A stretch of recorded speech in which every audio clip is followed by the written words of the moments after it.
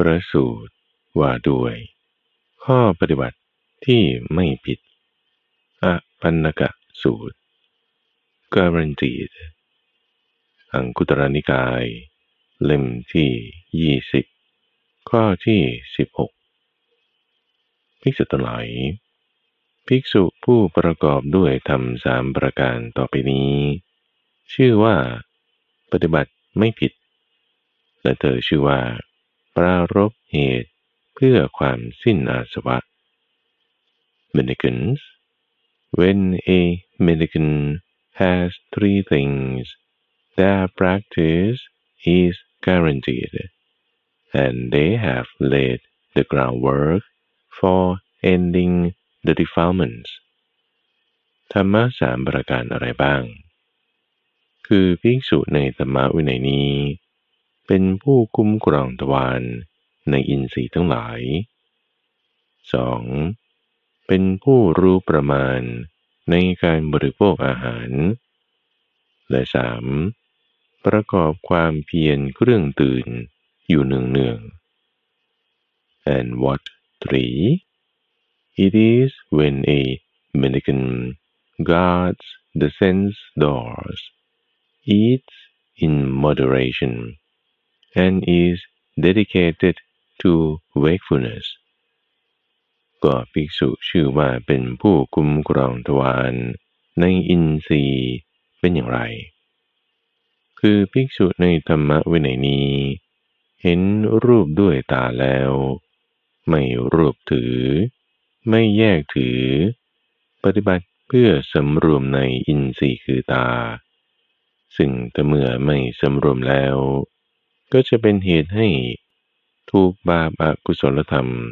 คือความเพ่งเล็งอยากได้ของเขาคืออภิชฌาและความทุกข์ใจคือโทมนัสครอบงำได้จึงรักษาอินทรีย์คือตาถึงความสำรวมอินทรีย์คือตา And how does a mendicant guard the sense doors? When a mendicant sees a sight with their eyes, they don't get caught up in the features and details. If the faculty of sight were left unrestrained, bad and skillful qualities of covetousness and displeasure would become overwhelming. For this reason, they practice restraint, protecting the faculty of sight and achieving its restraint. เมื่อได้ฟังเสียงด้วยหูได้ดมกลิ่นด้วยจมูกได้ลิ้มรสด้วยลิ้นถูกต้องโผฏฐัพพะด้วยกายหรือรู้แจ้งธรรมารมณ์ด้วยใจแล้วไม่รวบถือไม่แยกถือปฏิบัติเพื่อสำรวมในอินทรีย์คือใจซึ่งถ้าเมื่อไม่สำรวมแล้วจะพึงเป็นเหตุให้ถูกบาปอกุศลธรรมคืออภิชฌาความเพ่งเล็งและโทมนัสคือความเสียใจครอบงำได้จึงรักษาอินทรีย์คือใจถึงความสำรวมในอินทรีย์คือใจภิกษุชื่อว่าคุ้มครองทวารในอินทรีย์เป็นอย่างนี้แล When they hear a sound with their ears, when they smell an odor with their nose, when they taste a flavor with their tongue, when they feel a touch with their body, when they know a thought with their mind, they don't get caught up in the features and details. If the faculty of mind were left unrestrained, bad and skillful qualities of covetousness and displeasure would become overwhelming. For this reason, they practice restraint, protecting the faculty of mind, and achieving its restraint. That's how a mendicant guards the sense doors ก็ภิกษุชื่อว่าเป็นผู้รู้ประมาณในการบริโภคอาหารเป็นอย่างไรคือภิกษุในธรรมวินัยนี้พิจารณาโดยแยบคายแล้วฉันอาหารไม่ใช่เพื่อเล่นไม่ใช่เพื่อมัวเมาไม่ใช่เพื่อประดับไม่ใช่เพื่อตกแต่งแต่เพียงเพื่อความดำรงอยู่ได้แห่งกายนี้เพื่อให้กายนี้เป็นไปได้เพื่อกำจัดความเบียดเบียนเพื่ออนุเคราะห์พรหมจรรย์โดยคิดเห็นว่าเราจะกำจัดเวทนาเก่าและไม่ให้เวทนาใหม่เกิดขึ้นความดำเนินไปแห่งกายความไม่มีโทษและความอยู่ผาสุขจะมีแก่เราภิกษุชื่อว่าเป็นผู้รู้ประมาณในการบริโภคอาหาร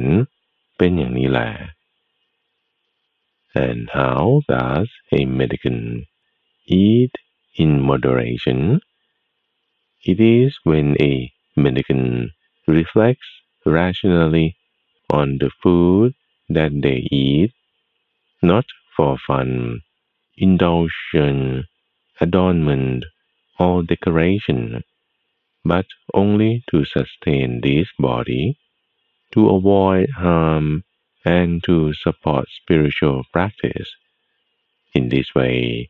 I shall put an end to all discomfort, and not give rise to new discomfort,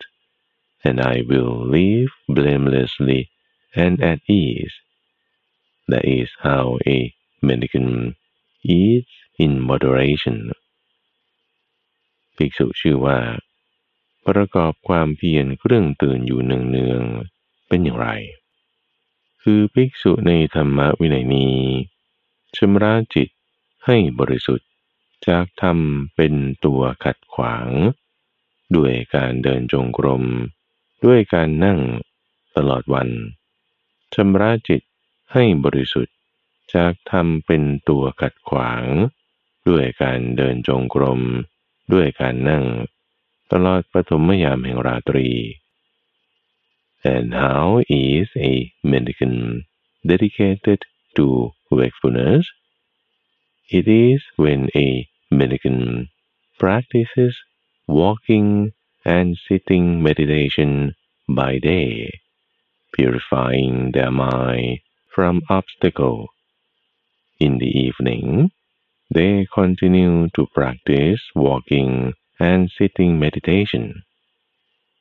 ในยามกลางแห่งราตรีนอนดุจราชสีห์โดยข้างเบื้องขวาซ้อนเท้าเหลื่อมเท้ามีสติสัมปชัญญะหมายใจว่าจะลุกขึ้น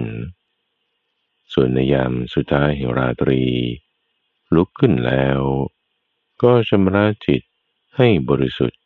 จากธรรมที่เป็นตัวขัดขวางด้วยการเดินจงกรมและด้วยการนั่งตลอดปัจฉิมยามแห่งราตรีอีกภิกษุชื่อว่าประกอบความเพียรเครื่องตื่นอยู่เนืองๆเป็นอย่างนี้แหละ In the evening, they continue to practice walking and sitting meditation. In the middle of the night, they lie down in the lion's posture on the right side, placing one foot on top of the other, mindful and aware, and focused on the time of getting up. In the last part of the night, they get up and continue to practice walking and sitting meditation, purifying their mind from obstacles. That is how a mendicant is dedicated to wakefulness. ภิกษุทั้งหลายภิกษุประกอบด้วยธรรมสามประการเหล่านี้แลชื่อว่าปฏิบัติไม่ผิดและเธอนั้นชื่อว่าปรารภเหตุเพื่อความสิ้นอาสวะ When a mendicant has these three things, their practice is guaranteed, and they have laid the groundwork for ending the defilements อปันนกสูตรจบปรสูตรว่าด้วยข้อปฏิบัติที่ไม่ผิดอปันนกสูตรอีกนัยยะหนึ่ง loaded dice อังคุตรนิกายเล่มที่20ข้อที่119ภิกษุทั้งหลายวิบัติ3ประการเหล่านี้มีอยู่3ประการอะไรบ้างคือความวิบัติแห่งศีลหรือศีลวิบัติ2ความวิบัติแห่งจิตหรือจิตตวิบัติและ3ความวิบัติแห่งทิฏฐิหรือทิฏฐิวิบัติ Mendicants, there are three failures. What three? Failure in ethics, mind, and view. ก็ศีลวิบัติเป็นอย่างไรคือบุคคลบางคนในโลกนี้เป็นผู้ฆ่าสัตว์ลักทรัพย์ประพฤติผิดในกามพูดเท็จพูดส่อเสียดพูดคำหยาบพูดเพ้อเจ้อนี้เรียกว่าศีลวิบัติ And what is failure in ethics? It is when someone kills living creatures, steals, commits sexual misconduct, and use speech that is false, derisive, harsh, or nonsensical. This is called failure in ethics. ก็จิตตวิบัติเป็นอย่างไรคือบุคคลบางคนในโลกนี้เพ่งเล็งอยากได้ของเขาคือมีอภิชามีจิตพยาบาทคือคิดปองร้ายนี้เรียกว่า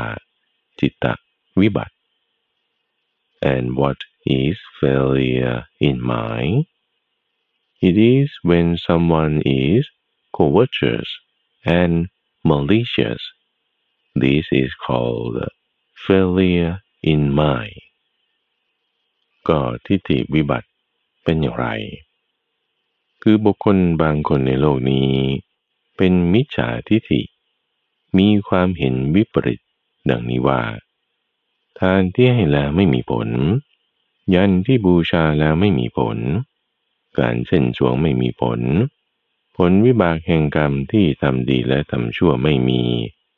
โลกนี้โลกหน้าไม่มีมารดาบิดาไม่มีคุณ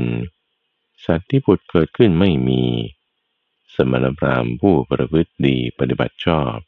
ทำให้แจ้งโลกนี้และโลกหน้าด้วยปัญญาอันยิ่งเองแล้วสอนผู้อื่นให้รู้แจ้งตามในโลกก็ไม่มีนี้เรียกว่าทิฏฐิวิบัติ And what is failure in view? It is when someone has wrong view, a distorted perspective, such as there is no meaning in giving, sacrifice, or offerings.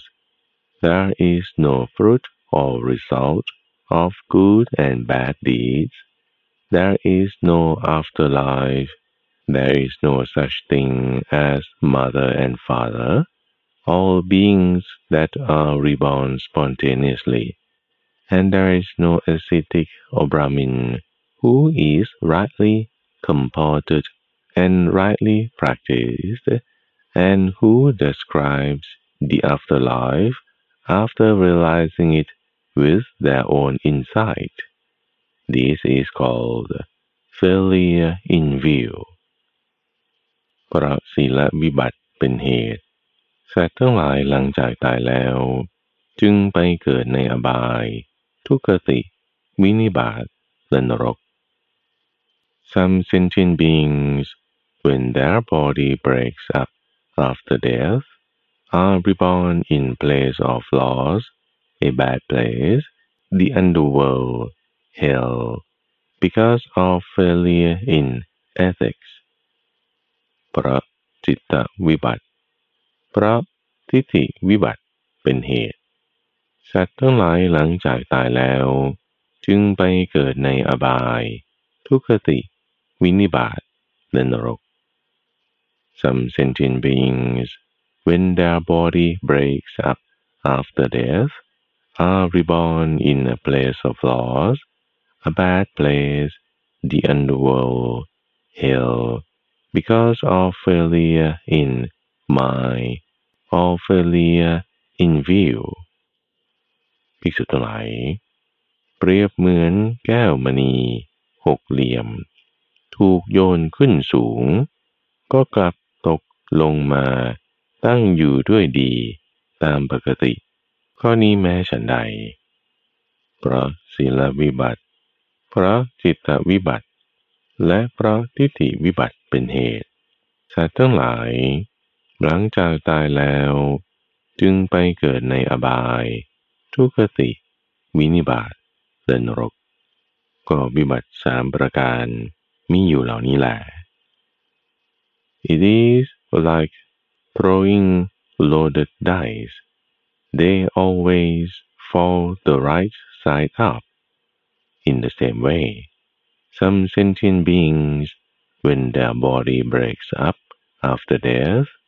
are reborn in a place of loss, a bad place, the underworld, hell, because of failure in ethics, mind, or view.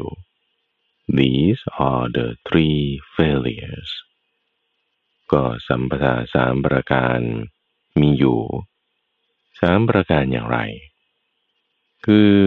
ศีลสัมปทาความถึงพร้อมด้วยศีลจิตตสัมปทาความถึงพร้อมด้วยจิตและทิฏฐิสัมปทาความถึงพร้อมด้วยทิฏฐิ There are three accomplishments. What three? Accomplishment in ethics, mind, and view. ก็ศีลสัมปทาคือความถึงพร้อมด้วยศีลเป็นอย่างไรคือบุคคลบางคนในโลกนี้เว้นขาดจากการฆ่าสัตว์การลักทรัพย์การประพฤติผิดในกามการพูดเท็จการพูดส่อเสียดการพูดคำหยาบการพูดเพ้อเจ้อนี้เรียกว่าศีลสัมปทาคือความถึงพร้อมด้วยศีล And what is accomplishment in ethics? It is when someone doesn't kill living creatures, steal, commit sexual misconduct, or use speech that is false, derisive, harsh, or nonsensical. This is called accomplishment in ethics. ก็จิตตสัมปทาเป็นอย่างไรคือบุคคลบางคนในโลกนี้ไม่เพ่งเล็งอยากได้ของเขาคือไม่มีอภิชาไม่มีจิตพยาบาทคือความคิดปองร้ายนี้เรียกว่าจิตตสัมปทา And what is accomplishment in mind? It is when someone is content and kind-hearted. That is called accomplishment in mind. ก็ทิฏฐิสัมปทาเป็นอย่างไรคือบุคคลบางคนในโลกนี้เป็นสัมมาทิฏฐิมีความเห็นไม่วิปริตคือเป็นดังนี้ว่าทานที่ให้แล้วมีผลยันที่บูชาแล้วมีผล